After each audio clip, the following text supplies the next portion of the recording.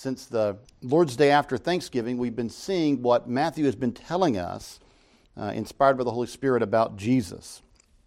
That first Sunday we looked through the table of genealogy, or as Matthew calls it, the book of genealogy, in which he lays out some important facts. Jesus is the Christ.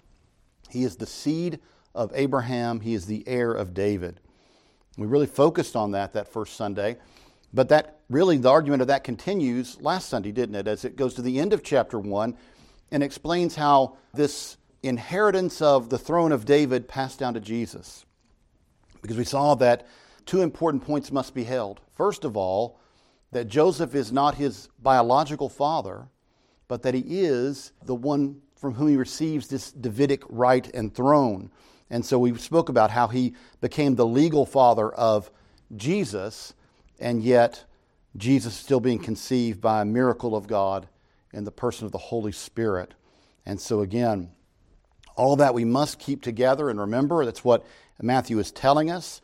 It's very important. And of course, last Sunday we saw the narrative of that, didn't we? As Joseph is fearful to take Mary as his wife. Obviously, he's going to break it off. He's a just man. And it's revealed to him in a dream that he doesn't need to, that this child that is conceived in her is of the Holy Spirit, that he will be a Savior, that he shall be called Jesus, that he shall save his people from their sins. So all that is glorious, revealed to us. We're thankful for it. And it changes the course of Joseph's actions, doesn't it? He intends to break off this, and now he goes through with it, understanding this important role that he plays, just as Mary has an important role to play. And so again, what a promised blessing this is. This is Emmanuel. That's what Matthew tells us. This is the one of whom Isaiah was speaking, right? When he said, the virgin shall conceive and bring forth a son and shall call his name Emmanuel, which means God with us. The seed of Abraham, the heir of David, the anointed one, the Messiah, the Savior of his people. And all that brings us now to this interesting history that only Matthew gives us, but an important one to think about and consider. And so I'm going to read it now. Now, after Jesus was born in Bethlehem of Judea, in the days of Herod the king, behold, wise men from the east came to Jerusalem, saying, where is he who has been born King of the Jews? For we have seen his star in the east and have come to worship him. When Herod the king heard this, he was troubled, and all Jerusalem with him. And when he had gathered all the chief priests and scribes of the people together, he inquired of them where the Christ was to be born. And they said to him, in Bethlehem of Judea, for thus it is written by the prophet, but you, Bethlehem, in the land of Judah, are not the least among the rulers of Judah, for out of you shall come a ruler who will shepherd my people, Israel. Then Herod, when he had secretly called the wise men, determined from them what time the star appeared. And he sent them to Bethlehem and said, go and search carefully for the young child. And when you have found him, bring back word to me that I may come and worship him also. When they heard the king, they departed. And behold, the star which they had seen in the east went before them, till it came and stood over where the young child was. When they saw the star, they rejoiced with exceedingly great joy. And when they had come into the house, they saw the young child with Mary, his mother, and fell down and worshipped him. And when they had opened their treasures, they presented gifts to him, gold, frankincense, and myrrh. Then, being divinely warned in a dream that they should not return to Herod, they departed for their own country another way. As we think of this text this morning, I want us to think of 3 points that are self-evident in the text. First, the arrival of distant visitors. Second, the reaction in royal Jerusalem. And lastly, the worship of the glorious King. So beginning first with this arrival of distant visitors, it's an important part of the Christmas story, even if it happens sometime later. A beloved event, certainly we would say, even if its reality messes up our nativity scenes and plays, because it happens out of sequence with what we normally consider. And so when you think about it for a moment, we often have the shepherds arrive, and then a few minutes later, the Magi arrive. And it quite certainly didn't happen that way. Matthew tells you it didn't happen that way, because he gives you distinct words that make it clear that it didn't happen in quite that way. For one thing, by the time they arrive, Jesus is a young child. They're no longer at the manger. They're in a house. All these details are clearly here. Plus, there's another little factor that we would think of. When Herod is trying to make sure he eliminates this child, he decides to kill all children under 2. Remember, Matthew told us he wondered when the star had first appeared. So that tells you about the time frame that Herod was thinking of that he needed to eliminate to safely get rid of this rival to his throne as he saw him. And so again, we see that. But these magi are important, but who are magi? What are magi? Now, oftentimes we have that translated as wise men.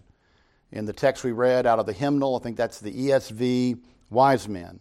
King James, New King James, wise men. I think the NASB uses the term magi. But what is this term? What does it mean? Well, it comes from the Greek word magos, which means magician. And it tells you something about how they were seen. These were men that were holders of knowledge, particularly with astrology, with those kinds of ways of thinking about things. They read the stars. They looked for signs in the heavens. They did all these things. They were from the Near Eastern culture, and they were incredibly influential. Since in that day, almost all people looked for signs in the stars and in the heavens. People thought these people were the foremost experts anywhere on the planet. And so magi, what they said, what they interpreted, carried weight. They looked for things to interpret, signs to interpret. John MacArthur once called them kingmakers. And I think he's right about this, isn't he? Because no one could ascend to the Persian throne without the approval of the Magi, having read the signs of the heavens and knowing this is the man who is supposed to take the throne. So again, they were incredibly influential, incredibly important people. Now, the Louw-Nida lexicon translates magi this way: men of wisdom who studied the stars. That's what we're saying, right? These are just men who were trained, who had some kind of knowledge. We would see most of it, in fact, almost all of it. We can't say all of it is bogus because this star, this night, led them to Jesus. So it's not all bogus, but probably almost all of it was bogus. But again, this is what these men did. If you're familiar with the Scriptures, you know about these men. You'll remember that in the exile to Babylon, David was stationed among men who were to interpret signs and dreams. These were more or less magi. These were men who were seen to have the ability to read signs and as the will of the gods and so on and so forth. Now, if you remember, Nebuchadnezzar doesn't trust any of them, does he? He says, I tell them the dream and they give me an interpretation, but who knows if it's right? He says, I'll know you're legit if you can give me both the dream and the interpretation, right? Not just an interpretation from what I tell you, but tell me what it was I dreamed. Now, that will stop a con man dead in their tracks, won't it? Because they don't have any idea what you dreamed. But Daniel could do it, right? Daniel could interpret. He could tell a dream because God gave him the knowledge and he was able to interpret it. And so again, these were men who did what? They studied the stars. They looked for signs. They interpreted dreams. And Nebuchadnezzar noted that Daniel was uniquely qualified in this way, wasn't he? Because God gave these things to Daniel. Daniel was able to tell him what no one else could tell him because God was working through Daniel. And so Daniel was elevated. He was highly ranked. He was put above all these other people. Now, the story doesn't end there, does it? Because as we continue to read in the story of Daniel, there comes a time when Belshazzar is the co-regent, if you will, of Babylon, and he has some hubris one night, and he throws a party, and he wants a temple vessels with which to have this party, and you all know the handwriting on the wall, right? You have been judged and found wanting. And no one can tell what this means. No one can tell what this means, except the Queen Mother who remembers, there was a man that God had used mightily. Nebuchadnezzar trusted his interpretations. Go get that man. And Daniel comes and he gives the interpretation. He says, this very night, it's all over for the Babylonians, isn't it? This very night, you will die, Belshazzar. This very night. And again, that is proven true. And also important in the story of the Magi. Because Daniel's carried off now to the Medo-Persians. He's in Persia. And if you know anything about Magi, they were most noted, most prominent, most respected in Persian culture. And so again, when we talk about these Magi, we don't know for sure where they came from, but likely they came from Persia. And so again, this is interesting. Daniel goes there, has influence there. And so how all this worked out, we're not quite sure, but likely these are the very kinds of Magi, these readers of the stars, readers of signs, those who interpreted and gave information to kings. These were these men. When we sing We Three Kings, we want to note these men weren't kings, but they were close to kings. They were the most trusted advisors of kings. And so again, this is who has come this great distance in this history that we're reading. So Daniel, who was placed in charge of the Magi, is an important help for us understanding who these people were, but it's also maybe an indication of how they knew to look for the star.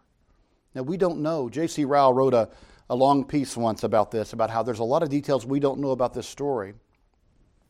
But it seems very likely, with Daniel's faith, that he was telling the other Magi about the one true living God. I'm sure occasionally they had questions like, Daniel, how are you always right in your interpretations? We're batting maybe 1 for 10. That's good enough to keep us alive most of the time, but you have the right interpretation. How? He would say, my God gives me the right interpretation. It's nothing in me. My God gives me the right interpretation. Maybe that allowed sometimes for witnessing to Magi. We don't know. We're speculating, of course, but somehow they knew to look for a star that would lead them to the King of Israel. When they arrive in Jerusalem, they say, we're looking for this newborn King of Israel. They knew that this star would lead to that king. Now again, how they knew that, we're not sure. But it is interesting that they knew to be looking. And it might lead us to wonder what exactly had been discussed. Did God reveal this to them directly? Perhaps. Certainly he could do that. He could speak to the Magi if he wanted to. But it's also possible that they were told by Daniel of Balaam's prophecy of a star rising out of Judah. Right? It's very possible that he was telling them of these things and that God working through Daniel had prepared for just this moment. However it was, God had prepared long in advance that they would know to look for this star, recognize its importance, and go. This was clear to us. Well, that leads us to ask, what was the reaction of those in royal Jerusalem? You have these people in the Near East, in the Orient, these royal astrologers who are watching for a sign of the coming king, and when they see it, they immediately set on a long journey.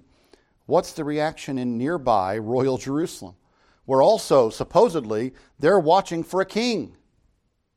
They've been claiming they want one. In fact, they've been waiting for all these 400 years, since the days of Malachi, for a prophet. John comes. But this is even before that, isn't it? Even before John is on the scene. And so again, here is this event that is happening. How do they react in Jerusalem? Well, look how they react to the visitors. Matthew tells us that they caused quite a stir. He says that they went around asking the question, where is he who is born King of the Jews? For we have seen his star in the east. We saw it. We saw the star. We know that he's been born. Where is it? Now, to make sense for a moment of why there is commotion around this, we need to think, first of all, that the Magi weren't just asking this question once, but in the Greek here behind this translation that we have, it says they were asking this repeatedly. They were going and asking this over and over. All over the city, they were asking people, do you know where this is? We've come to see the king. Do you know where he is? And by the way, when they explained they'd seen a sign of a star in the sky, that would have spoken to everyone. For everyone in the ancient world believed that these things were signs and important. And so again, this would have given people a reason to shake, right? That there is a king, that there must be one if these Magi, and that's the third point really, that the Magi were considered experts on such things. So you wouldn't just say, oh, this is some crazy person, right? Some drunk wandering around the streets of Jerusalem who has no idea what he's talking about. You would recognize these are important men who have traveled great distances reading the stars, and they believe that the King of Israel has been born. Well, you would recognize immediately that's a problem, because if you were there, you'd say, we already have a king. We don't like him. We want rid of him, but there is a king. So when you speak of a king who is born king of the Jews, we're not talking of someone appointed king of the Jews. The one of whom we're speaking now is born king of the Jews. That's a very different thing, isn't it? It means he has lineage that gives him right to the throne, unlike Herod. We'll come back to that in a moment. And so again, Matthew describes the whole town as troubled. The whole town as troubled. And it says that. Look at verse 3. When Herod the king heard this, he was troubled. He was troubled. But notice what the verse continues with. And all Jerusalem with him. All people were troubled. What does this mean? Oh my gosh, we're a little nervous about the situation. It's not what it means. This is a word tarasso that means to cause acute emotional distress or turbulence, to cause great mental distress. The entire city of Jerusalem and Herod, the king himself, were in distress over this. Now, this at first wouldn't make any sense to us, would it? We would think, wait a minute. They're being told their Messiah, who they claim to have long awaited, has been born, and they're in distress over this. How are we to make sense of this? Well, there are some important things we need to think about. First of all, that this was a dangerous situation. People knew Herod. Herod was not a nice guy. Herod was a dangerous man. Herod was the kind of man who would get rid of anybody that posed any threat to his rule or reign. It was better to be Herod's pet pig, than to be his own son. Why? He killed a number of his own children who he thought were trying to get the throne away from him. He killed wives. This man was brutal. You can read about it. He wasn't beloved by the people of Israel at all. In fact, they detested Herod. Well, why would that be? He had the title King of the Jews. He wasn't even a Jew. He was an Idumean. He was of Edom. That's of Esau's line. You say, well, how did an Edomite become king of the Jews? He was put on the throne by the Romans. He was best friends with Mark Antony, who had the right ear of Caesar. And Mark Antony put him in that position because he was placed over all that region. And he said, my friend Herod shall rule as king of the Jews. But he wasn't even a Jew. And so again, you can imagine, all we have to do is read back to Obadiah to understand the hatred, if you will, between Edomites and Jews. And so the ones who were their enemies in their great day of distress and need, that's how Obadiah puts it, right? In the day of their greatest need, when the captivity was coming and Babylon was coming in and conquering Judah, what did the Edomites do? They helped round their brothers up. They didn't give them shelter. They didn't give them aid. They rounded them up and said, oh, here, Nebuchadnezzar, you missed a few. Here they are. God says that there'll be quite a judgment coming on Edom for that. And now an Edomite is king of Israel? My friends, to Jews, this was a slap in the face. They hated Herod. And he was a bloodthirsty and evil man. Now, the problem here is, again, they're hearing, oh my goodness, there's a rival to the throne. Right? There's a shaking of the peace now. What will Herod do to settle this? The answer is whatever it takes. Whatever it takes. If you doubt that, next Sunday we'll see what he does do to try to end any rival claim to the throne. But my friends, if your name in any way got associated with this thing he would have seen as a plot, right? This enemy that's trying to take my throne, whomever he is, you would have been dead in a heartbeat. And everybody in Jerusalem knows this. If they simply said, we heard Rick Powell and he was speaking and he was very excited that the Messiah might have been born. I'm on the list. I'm on the list. I'm going to be killed. That's as simple as it is. Everyone in Jerusalem was terrified at the situation that was developing here. The balance had been shifted, had been rocked, and everybody knew it. And this had been broadcast all over Jerusalem. Everyone knew about it. Everyone knew what Herod would do to settle this. And so everyone is scared. Everyone is scared. What does Herod do? He calls the scribes, the people of knowledge to him. And he says, what does the Scripture say? Where is the Christ to be born? Now, if you wonder, did they fully understand what the wise men were saying? Right there's your answer. As Herod's trying to wrestle with where this event might take place, he wants to know where the Christ is to be born. That's the anointed one, the Messiah. Herod knows exactly what's being said here. Where is the Messiah to be born? Where is the Christ to be born? And they answer right out of the book of the prophets, but you, Bethlehem, in the land of Judah, are not the least among the rulers of Judah, for out of you shall come a ruler who will shepherd my people Israel. Bethlehem, this insignificant city, has had an important role to play twice, hasn't it? In giving us David, if you will, as king, and then again, whom David foreshadowed. The true king, his descendant, but his greater descendant, Jesus Christ. And so Herod understood exactly what's being said here, and he begins to plot and plan. And again, just read history about Herod, and you will not be surprised at already what would be going through his mind of how many people will I have to kill? What are the parameters I'll set on everybody I'll wipe out to make sure this rival is done away with? So he calls the wise men secretly. The wise men don't go to him. He calls them. Determining from them what time the star appeared. When did you first see this star?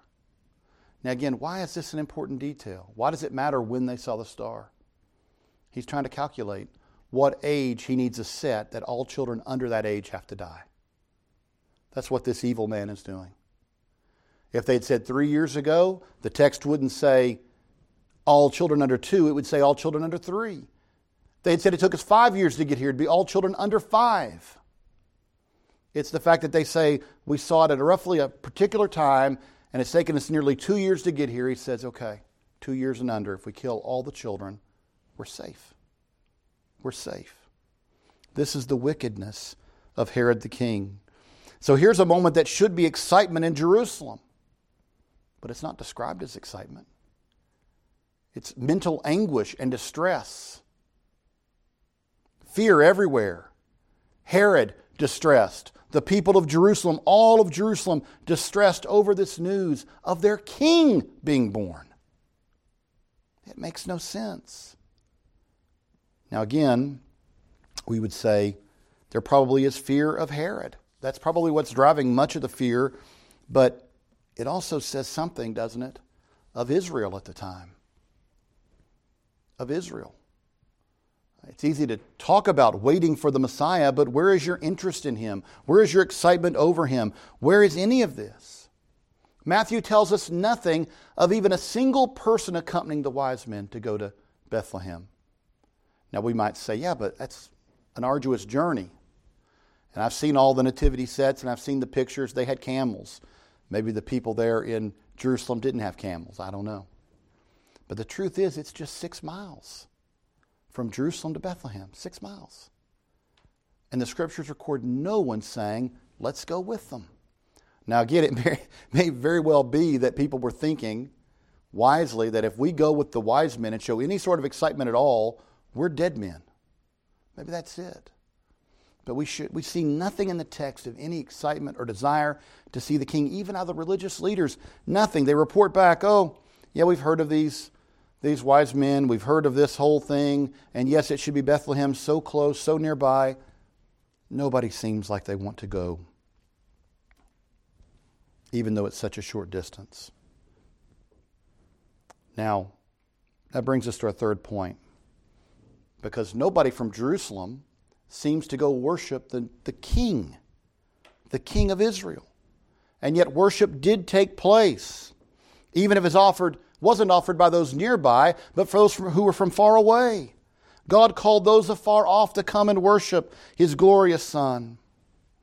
Now, He continues to lead them, the text tells us, by a miraculous star. We don't quite know how that worked, but there is some interesting wording in this gospel, isn't there? About how the star, because it seems like it leads them from the east, but then it says it came and stopped. Stood still, it says, over the place where He was born. This is some kind of miraculous work of God to lead them to where they needed to go. And so they come to the right place. And when the text says that they saw this young king, these men fell down and offered worship. And that's what it says. They offered worship. They realized his worthiness to be worshiped and praised. Now again, I would ask you to compare that to what's happening from those in Judea, right? What's happening from those in Jerusalem, in Bethlehem. It doesn't seem to be hardly any notice at all except for some shepherds. And yet here these come from so far away. The Jewish people seem to offer no homage at all according to Matthew. Very little, if any. And yet these Gentiles come to worship the King of the Jews. And Matthew says that they brought with them wonderful treasures, presenting the Christ gifts fit for a king. Certainly these are fit for a king, aren't they? To offer him gold, that is a gift for kings. In fact, I think both the scriptures and history both tell us there's nothing a king likes more than gold. They prefer to take your gold, but they like gold. They like gold. And this king is offered gold, freely offered gold.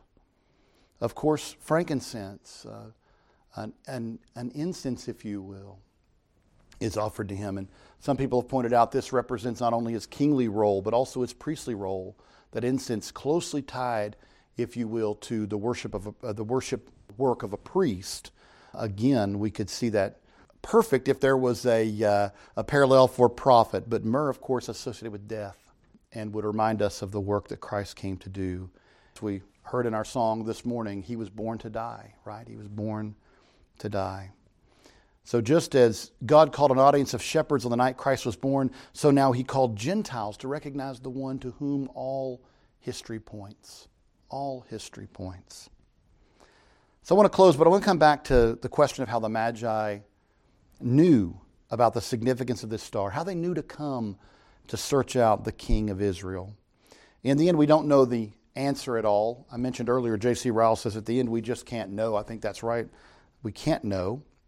But there are some things to remember out of this. First of all, God works in unexpected ways. The things that you would most expect often aren't the way God works. He puts to shame the wisdom of the world, right? Through his foolishness. Because as Paul says, the foolish things of God are greater than the wisdom of the world. What the world would call the foolishness of God. Of course, it's his wisdom. But again, Paul's making a point there. We may not know how these Magi knew to be prepared for the coming of a king. But there's a reminder that God works in ways that we don't imagine, don't even sometimes comprehend. He could work in ways that we don't expect. You can think of the entire birth story as this very thing. Here is the King of the Jews, not born in a palace. We've made this point many times over. Just outside of Bethlehem was one of the greatest palaces of the ancient world, the Herodian, which sat in between, if you will, Jerusalem and Bethlehem. Herod's palace, one of the most magnificent on the planet in that day. In fact, in the shadow of that Herodian, Christ was born in a stable. Some say a cave. The true king, born that way when the false king sits in a palace on a throne. Again, it's unexpected.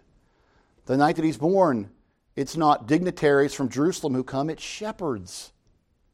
The angels reveal it to shepherds. Born this day in the city of David is Christ the King.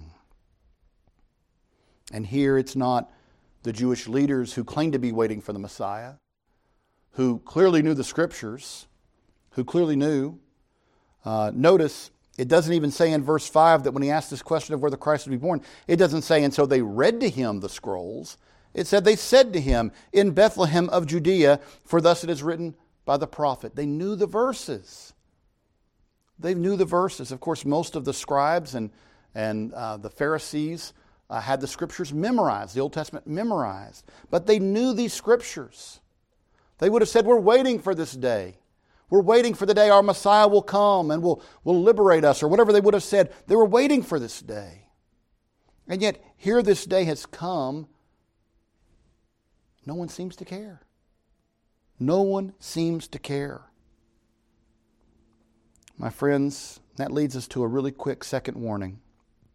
A warning that I think we see not only in this story, in this text, but also that we've been seeing over and over again in Hebrews.